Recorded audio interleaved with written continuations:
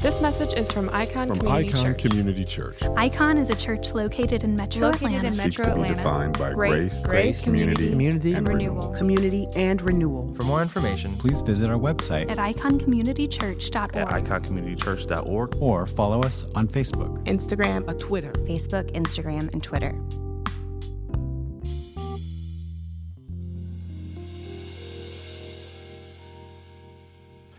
I want to tell you a story about grace. Not just God's grace, we'll get to that, but I want to tell you a story about a woman named Grace. Her name was Grace Olive Wiley. Grace Olive Wiley was a trained entomologist, roughly around the 1920s. She had gone to the University of Kansas, studied to be an entomologist, really enjoyed that line of work, and eventually came into this time or this opportunity where she began to oversee a few reptiles. And in overseeing those reptiles, she was deathly afraid. Apparently, I believe she was roughly in her 30s at this point, and up through about 30 years old, she was always so afraid of snakes. Not uncommon, a lot of us are. I am. And so she really wasn't excited to be handling snakes. She wasn't excited to be around them. She knew that there were very venomous snakes that were nearby. And eventually, while she was doing her job, a snake kind of slithered across her arm, and it didn't bite her. And it dawned on her that just maybe it's possible to tame very venomous, deadly snakes, to keep them from biting, to keep them from harming. And so she switched her entire career, moved from studying insects to the field of herpetology, and she wanted to spend more time with reptiles, snakes, and Gila monsters, and things like that. So she decided, I'm going to put all of my energy into taming these deadly, vicious snakes. She became well known for her ability to handle snakes. She had the nickname the Snake Lady. Eventually, she took a position at this Museum of Natural History in Minneapolis, Minnesota. And while there, she was known to almost, it might from the outside look like she was extremely cavalier in the way that she would handle these snakes. Many times she would have, some people talked about an approach she would take to with cobras specifically, so that she would not be harmed by the venom. And so she had known that for cobras, in order for them to get the venom inside of you, it's not something that just bites and just shoots it through.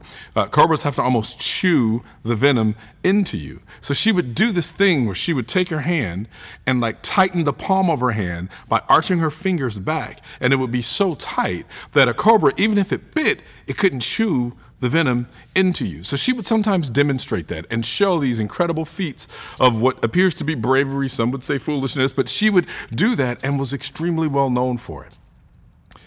Also, while she was doing this and she was running that natural museum and the reptile exhibit specifically, she would be, again, very cavalier and just let the snakes roam anywhere they wanted to in her workspace. And it would start to create such discomfort by her coworkers and other folks in the community that they eventually fired her, because they felt like that the risks were far too high and the potential damage was also far too high.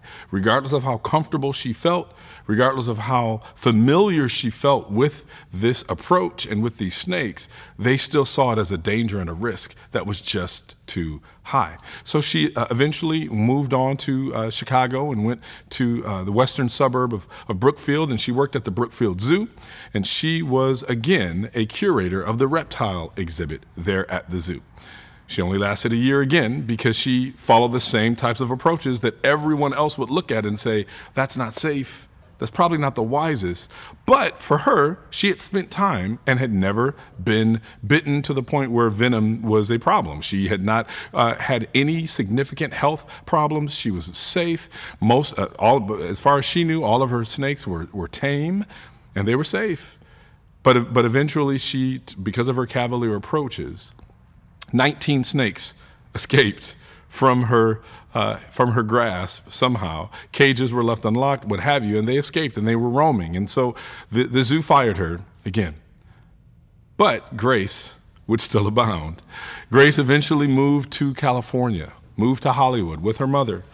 And it sounds funny, snake lady living with her mother, but that was her life. And so she eventually moved out to California, and she became a very well-known snake handler in Hollywood. As a matter of fact, she became the go-to person for Hollywood movies like Tarzan, The Jungle Book. She would loan out some of her king cobras for extra money, and she ran a roadside kind of common man, common woman's reptilian exhibit in California. And so you could just drive off the side of the road, go check it out. Everything was roaming freely in her little exhibit area. She didn't have to deal with kind of the cumbersome rules, laws, and regulations that a real zoo would have, because she trusted her ability to still manage these snakes. She had become so popular, she did this in Hollywood, Los Angeles area for roughly 10, 11, 12 years. And then eventually, a well-known photojournalist by the name of Daniel Mannix, who was a part of this magazine at the time called True Magazine, he decided, let's get a picture of the snake lady. Let's get a picture of the snake lady. Let's get a picture of this woman who has done these seemingly just crazy feats and not been harmed or maimed by these deadly creatures. She had had upwards of 200-300 snakes, dangerous, venomous snakes. She had had no damage befall her. So let's get a picture of her. So Daniel Mannix, by the way, if you look up Daniel Mannix, he's the guy who wrote the book that most people think the movie Gladiator was based off of, so Google that later. Daniel Mannix goes to take a picture of this woman. And when he gets there, he says, hey, can we get a picture of you with one of your cobras as they are kind of displaying their hood, right? The picture that you typically get of a cobra when it's angry is like its hood comes out and is like on full display. And she said, I don't think we can do that because cobras display their hood when there's an act of aggression or when they feel defensive. But all of my snakes are tame. They don't ever feel like there's any act of aggression on my part. They don't feel threatened by me. So I don't know that it's gonna take a long time. I don't think you're gonna be able to get a picture of that.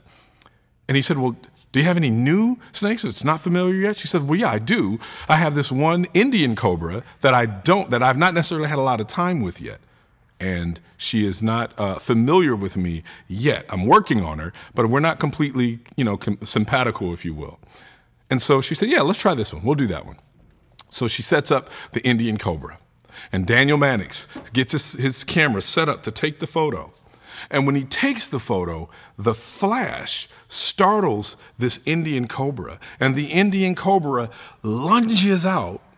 And so Grace grabs the cobra to pull the cobra back, and it bites her on her middle finger.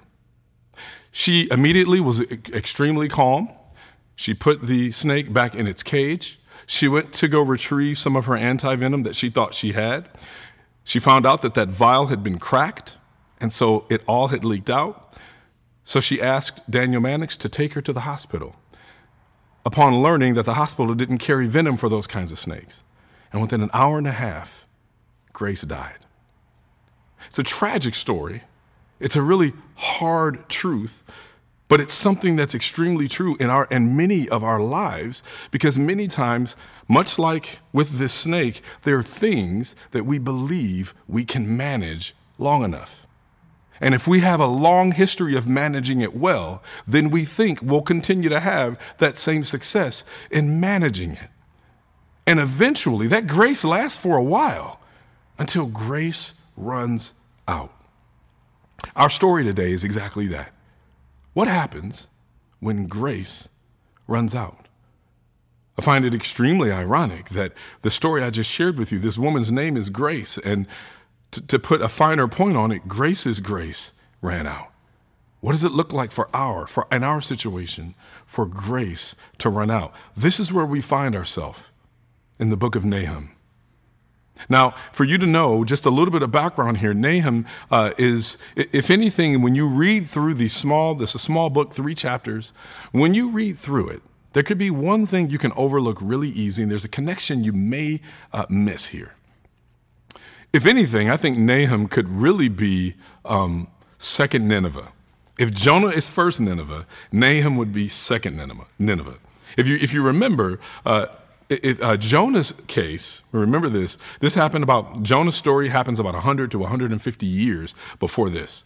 And Jonah goes to Nineveh, and you remember Jonah was extremely upset. Jonah was angry having to go because he knew the message that God wanted him to preach wasn't a message of judgment alone.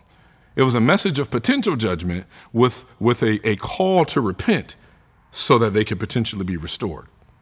Jonah didn't want the repentance and restoration. He just wanted the judgment, remember. So he ran the opposite direction and did all these things, and God created this great fish and to force him to go back and deliver the message that he had called him to share. Jonah was angry. Jonah ends with him kind of waiting there, hoping the judgment will befall Nineveh, only to find out it doesn't because they repent. And the story ends with Jonah angry, pouting, stewing, because he didn't get to see the judgment that he wanted. In many ways, Nahum is the prophecy that got away for Jonah. Jonah would have loved to have been in Nahum's shoes. Because here we are now, 100 to 150 years later, and we find out what happened to Nineveh. We find out Nineveh has returned back to their wicked ways. Nineveh's repentance was short-lived. Nineveh experienced the grace of God, and eventually the grace of God runs out. This is true for all. We don't know, right? When there are actions of unrepentant sin in which we engage, we don't know when God's grace will run out. There are consequences. The reason why we have not, any of us, the reason why we have not suffered the most extreme consequences for our own sin and our own actions is solely because of God's grace. God's grace restrains consequences. He restrains our own sin nature too. We know that we are totally depraved, but we are not absolutely depraved. We are not as bad as we could be, right? God's grace restrains that. In the same way, God's grace restrains those consequences. Even the worst consequences that we have dealt with, it could probably and likely and most certainly be far worse. God's grace even restrains that. But how long does God's grace abound in those situations? How long?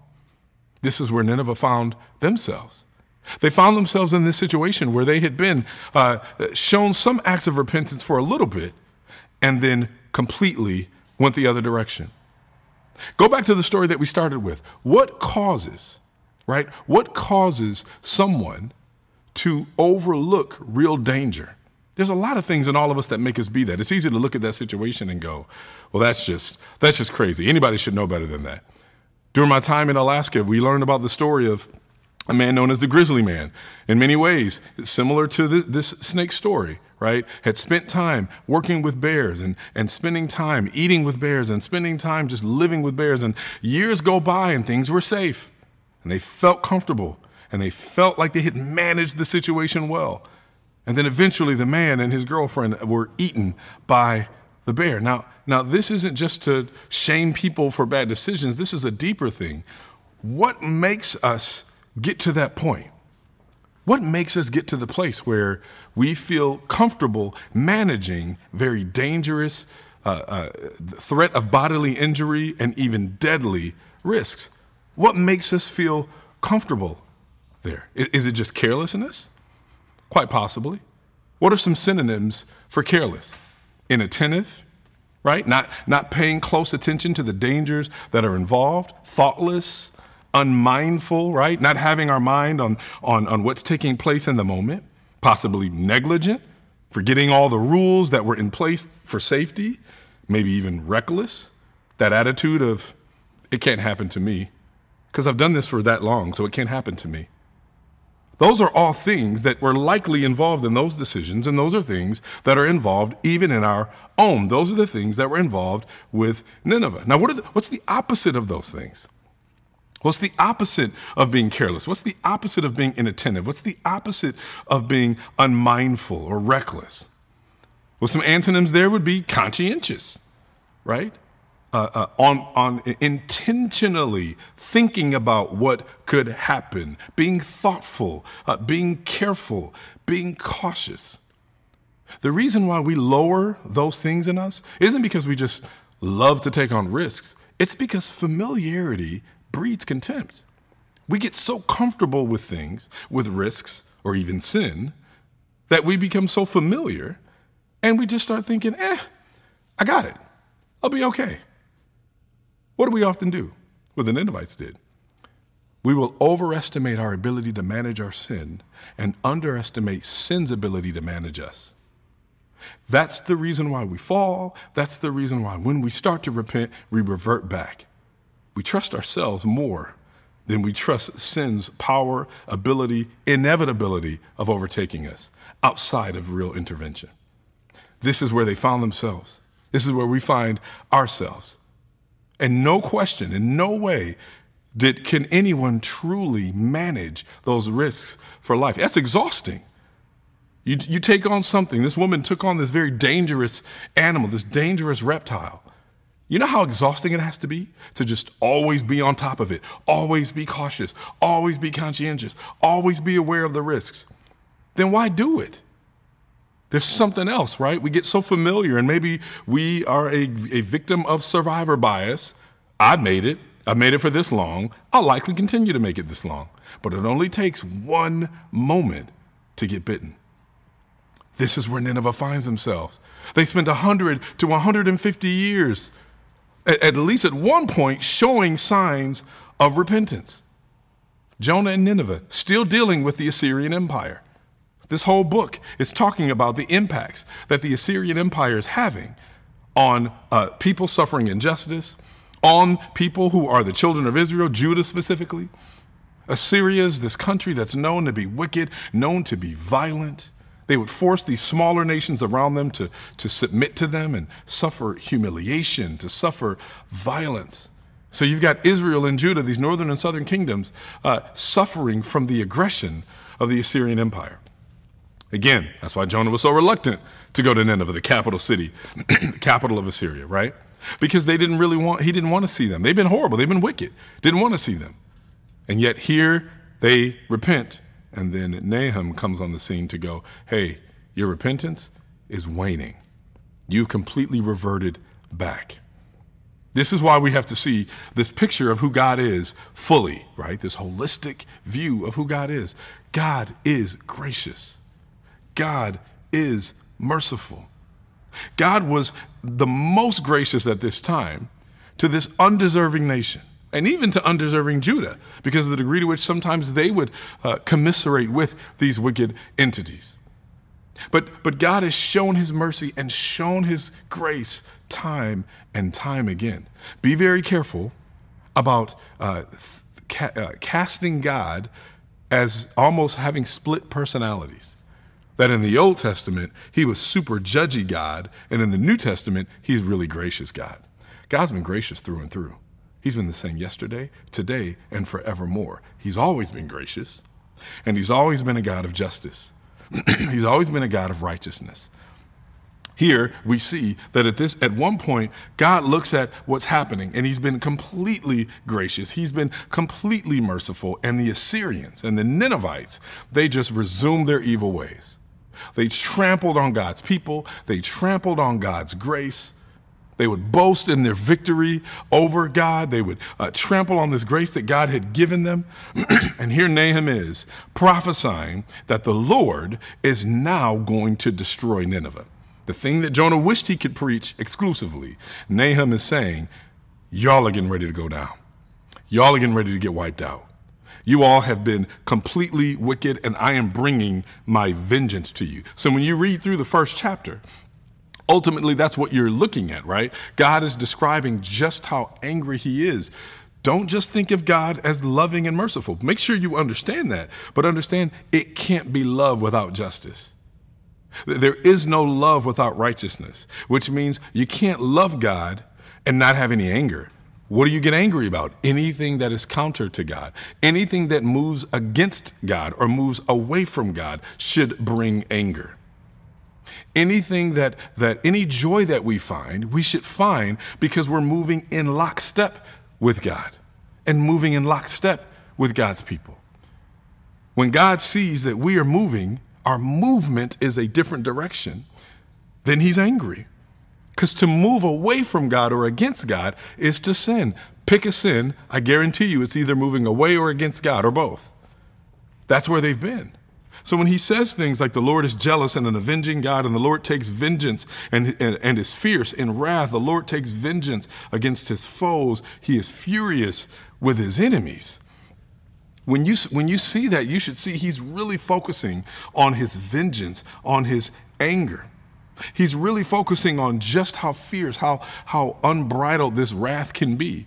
And it's not just because he's just this, fomenting, reckless, angry God. Don't think about having a bad temper and just not knowing what you're getting ready to do next. It's very deliberate. It's very focused. It's very specific. God is angry because these folks have moved back to their acts of injustice and their acts of unrighteousness. Both are always vitally important. Individual righteousness and justice, right? In other words, how we relate to God is truly what it means to be righteous, and how we relate to each other is truly what it means to live justly, and those things intertwine. We don't need to separate them. And so God looks and says, y'all just went right back to the stuff 150 years ago I was warning you I was going to wipe you out for. And you're back to doing it again. You know what this says? If there's one thing that you get from this part of the text, understand this. Make sure that we don't mistake repentance, or that we don't look at repentance as something that is momentary and not rooted in a movement. In other words, repentance isn't just a moment. A lot of times we will think that way. A lot of times we will say, I know I repented because I remember that day when I said I was sorry. I remember the emotions I felt when I said I was sorry. I remember the actions I took in the moment when I said I was sorry. And so that's what you should hold on to. So if you feel like I hurt you here, you feel like I did it again, can't be true because I repented that day. Repentance isn't about a moment. It's about a movement, a regular, repetitious movement in God's direction and not your own. That's repentance. It's never momentary. It's a series, a lifetime of repetitious movement in God's direction and not your own. So you can be repentant until you're not. That's just how it goes. For life, you act with fruit that is in accordance with repentance. You don't get to just look at one moment and trust that and roll. You don't get to go, well, I did it then, I'm good. No, it's a regular lifetime event, and it's hard, that's true. So Nineveh may have been authentic in their repentance 150 years ago. They may have been, I don't know.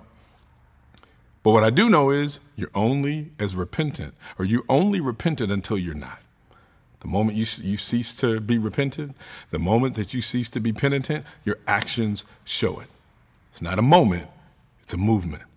And so you've got this first chapter where God is just showing the wrath that he's showing them because of their foolishness. And so he starts to specify who God is, specify God's power, specify God's anger. The Lord is slow to anger, but great in power. The Lord will never leave the guilty unpunished. In other words, God is loving, but he's also just. He can't be a loving God if he lets sin go unpunished. He'll show you grace and mercy. What did we say before? He shows you grace and mercy in order for your restoration. He doesn't show grace and mercy in order for your sin's preservation. But what they did was they started to preserve their sin. And God is like, no, that's not why I gave you my grace. That's not why I give you my mercy. I give you grace and mercy so that you can turn and move back in my direction so that you can be restored. That wasn't their story. And so now Nahum is basically showing y'all only wanted to look at God as loving, loving, loving. Now you need to learn that God is also angry. And he's angry with your sin. This isn't about just scaring you about this invisible God. It's about you specifically seeing the actions that you take that anger God, the movements that you make that anger God. And so what's going to happen? Destruction is coming. And that's really what he goes through in the end of chapter 1. Destruction is coming. And then at the same time, God, again, he shows his justice, but he also shows his mercy and his deliverance again for Judah, right? The children of Israel are still being told, listen, you guys have been trampled on. You have been destroyed yet again. You probably have been angry for the last century because, or however long their repentance, whenever their repentance ceased, you have, Judah, you have watched these Assyrians, these Ninevites, return back to these horrific acts of injustice, acts of violence, acts of brutality at your expense. And I don't want you to think that because I showed mercy, I have forgotten you, because he doesn't. That's another part of who God is. He has not forgotten you. Yes, people have trampled. Yes, people have abused you. Yes, people have done horrific things to you. God has not forgotten you. So what does he say? He says, verse 12, this is what the Lord says, though they are strong and numerous, they will still be mowed down and he will pass away. Though I've punished you, I will punish you no longer, for I will now break off his yoke from you and tear off your shackles. Basically, Judah, you've been disobedient at times, and yes, I allowed your enemies to overtake you as judgment for what you did, but they have still been wicked, and so I'm getting ready to take them out, and I'm going to deliver you. And so he walks through that. We get to chapter 2, and you start to see even more a description of Nineveh's wickedness. And there's lots of specific things that they've done, right? I mean, God is using the language he uses here, the language Nahum uses here is very telling. He says, one who scatters is coming up against you. Man the fortifications, watch the road, brace yourself, summon all your strength, for the Lord will restore the majesty of Jacob. Yes, the majesty of Israel, though ravagers have ravaged them and ruined their vine branches. The shields of his warriors are dyed red, and valiant men are dressed in scarlet. The fittings of the chariot flash like fire. On the day of its battle preparations, and the spears are brandished, the chariots dash madly through the streets. They rush around in the plazas. They look like torches. They dart back and forth like lightning. He gives orders to his officers. They stumble as they advance. They race to its wall. The protective shield is set in place. The river gates are open, and the place erodes away. Beauty is stripped. She's carried away. Her ladies in waiting moan like the sounds of doves and beat their breasts. Nineveh has been like a pool of water from her first days. But they are fleeing. Stop, stop, they cry, but no one turns back. Plunder the silver, plunder the gold. There is no end to the treasure and abundance of every precious thing. And listen to these words: desolation, decimation, devastation. You ought to know God's got bars. Devastation, decimation, desolation. Hearts melt, knees tremble, insides churn, every face grows pale. He's basically showing this is just how wicked you all have been. You have been so wicked, even within yourselves. Not only have you been sinful and unrighteous in your relationship with me, but the way in which you have completely shown injustice to the neighbor, the way you've shown injustice to the person who's not even a regular resident or an alien here, the people who have been overtaken and brought into your community, the way you've treated them, the way that you exploit people. Your wickedness is on display. And so when he gets to chapter 3, he's basically laying out, here's your downfall. This is what you've done. You not only have you done these horrific things, but this is what's going to happen. Woe to the city of blood, totally deceitful, full of plunder, never without prey. Describes more of what they do. The continual prostitution of the prostitute, the attractive mistress of sorcery who treats nations and clans like merchandise by her prostitution and sorcery. Whatever they were practicing, a lot of people think there's been ways in which they may have been sexually trafficking some of the women, forcing them into this temple prostitution, taking advantage of people, using whatever they use, whatever kind of magic they would use, or practicing some of the arts that they practiced, ways in which they would completely disenfranchise other people, especially other people of children of Israel. These wicked things that would happen, God is declaring to them, I'm going to make a spectacle of you. Earlier, he says in verse 6 of chapter 3, I will throw filth on you. Earlier than that, he says, I will lift your skirts over your face and display your nakedness to nations. This is idiomatic to show. A lot of times whenever they would show nakedness, basically it's the shameful things you've done, right? The shameful things, all the ways in which you've moved against God, moved away from God, and done horrific, reprehensible things to people. I'm going to expose you. People aren't going to want to come near you. People aren't going to have anything to do with you because of the ways that you thought you could manage your sin and continue to damage others in the process. People are eventually going to look at Nineveh and say, Nineveh's devastated. Who's going to show sympathy to her? Where can I find anyone to comfort you? And he just walks through, compares. Are you better than this horrific situation? Are you better than this horrific people group? Are you better than the thieves that sat along the Nile? This is how we know, by the way, that this happened after Jonah, because this situation, the thieves, happened roughly around 615 BC. So we know this happened after Jonah, at least by about 80 to 100 years. But he says, are you going to be any better than them? These wicked people, the horrible things that happened there? Cush in Egypt, were her endless source of strength. Put in Libya were among her allies. Yet what happened to her? She became an exile. She went into captivity. Her children were dashed to pieces at the head of every street. They cast lots for her dignitaries, and all her nobles were bound in chains.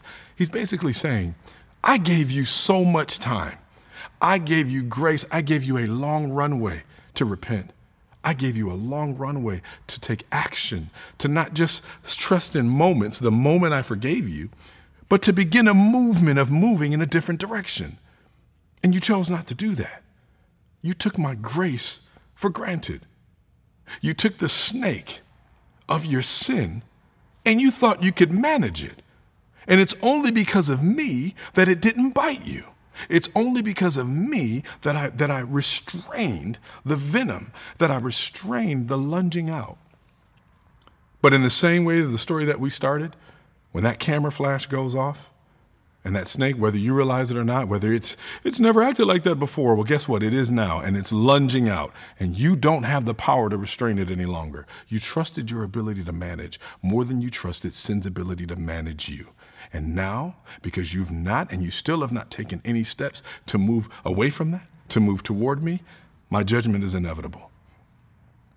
This is how God ends this book. He basically ends by describing even more. He really almost, some might say, put salt in the wound. This is how bad it's going to be for you. You're going to be like this over here. These people that got judged, that's going to happen to you. That kind of humiliation, that's going to happen to you. I know it's hard for us to see this type of God because, again, we like loving, merciful, gracious Savior, which he is. But he's not just that. So when we like to think of the grace of God, this is why Amazing Grace is so popular. We love Amazing Grace. We don't have a song called Amazing Justice. We don't have a song called Amazing Wrath. We don't have a song called Amazing Jealousy. We don't have a song called Amazing Anger. And yet all of those things are attributes of who God is, and it is in our best interest that we highlight those as well. It's in our best interest that we remember that our God is a wrathful God too. Not because our job is to run around and hide from this angry God with furrowed brow and arms folded and nodding his head and shaking his head at you in complete disappointment. That's not why.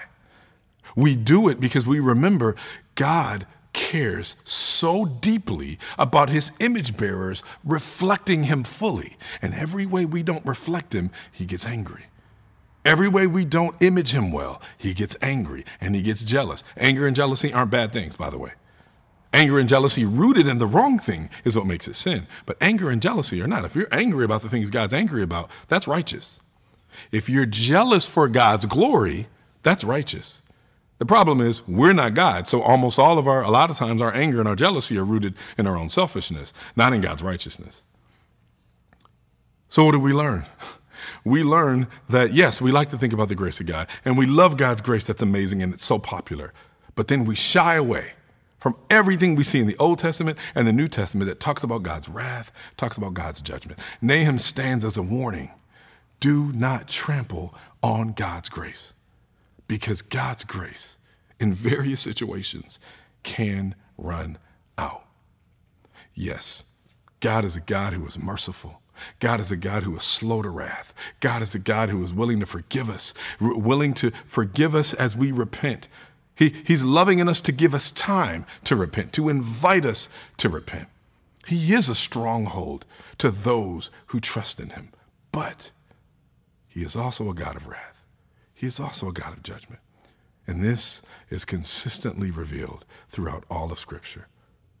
So what we see here, God is willing to forgive the repentant regardless of nation or culture.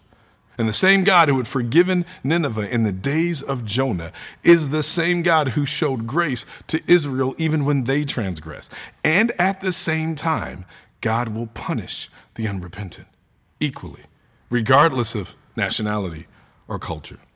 The same Babylonians who God raised up to punish Nineveh would ravage the unrepentant Jerusalem in the same way. God's grace still urges repentance, but God's grace gets trampled upon as common. Be sure then that the vengeance of God will come as well. So while Nahum is about the judgment upon the nation of Israel and a warning to Judah as well, this is not the only level we must be aware of. We need to be aware this is equally applicable to the people of God today, to the church today. If anything, God has even higher requirements for justice and righteousness as well. If someone comes into the community of faith as a true believer, it's because he or she has received grace. But what does grace do? Grace moves us away from sin. Grace never justifies sin. Grace never allows us to just stay in a foolish direction or a foolish pattern or a foolish movement. Just because we haven't been bitten in 10 years doesn't mean our actions don't invite danger, don't invite the likelihood that it still could happen. I don't care if you've been able to do this way for 20 years. All it takes is one time. And you know what'll happen on that one time? Well, it never happened before. Well, yeah, but the danger, any person on the outside objectively could look and say that danger is still there. That woman did what she did for 10, 12, 15 years. But everybody knows venom can kill you. Everybody knows that I don't care who you are. You're not a snake whisperer. You're not a bear whisperer. You're not a lion whisperer. You're not a manta ray whisperer. You cannot just think that because you've had a good track record that you can manage it fully. The same goes with our sin. That's why Paul tells us it is wrong to continue to sin so that grace might abound. Romans 6, right? God's going to judge anyone who claims to follow him, believe him, and still trample on his grace. Why? Because God is loving and he's gracious and he's merciful, and all of those things are certain. But his vengeance is certain too. This is why we live out repentance every day. A lifetime of moments become a movement of repentance. So we shouldn't use our status as his people to move away from him or to move away from each other. Our own sin is like a snake that we believe we can tame. We believe we have the right approach to keep from being bitten. And as was the case with Grace Olive Wiley, grace runs out. Be careful not to proclaim a form of cheap grace that highlights God's mercy and ignores God's justice and God's righteousness, because all of that together is truly and holistically the love of God displayed to us. Let's pray. Our Father and our God, you are wholly good. You are wholly merciful. You are wholly forgiving. And yet, God, if we stop there, if we just highlighted those attributes and lived the rest of our lives, we would miss all of you. God, I pray that you would impress upon us these other aspects of your nature, these things that are good for us. Let us be aware of the things that makes you angry.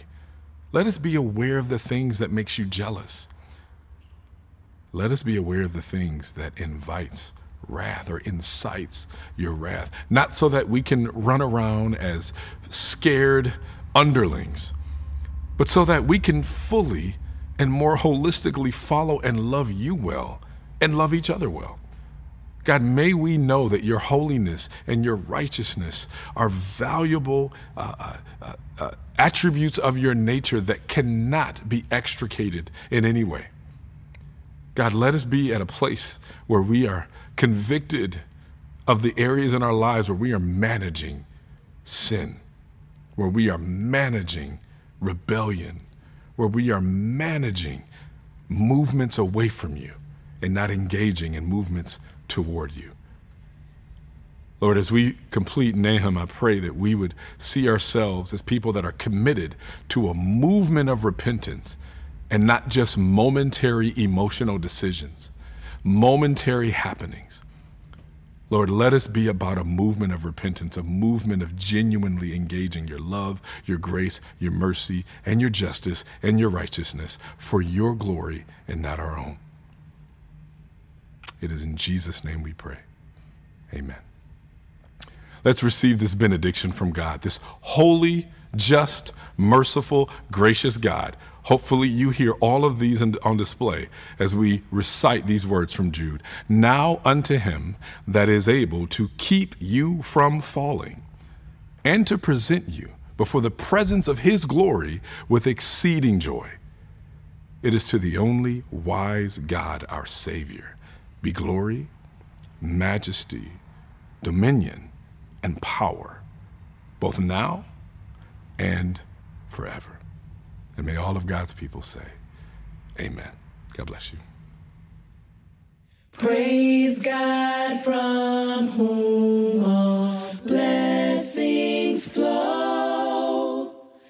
Praise him, all creatures here below. Praise him above, ye heavenly hosts. Praise Father, Son, and Holy Ghost. Amen.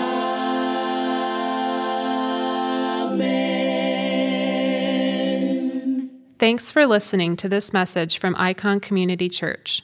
Please visit us online at iconcommunitychurch.org or follow us on Facebook, Instagram, and Twitter.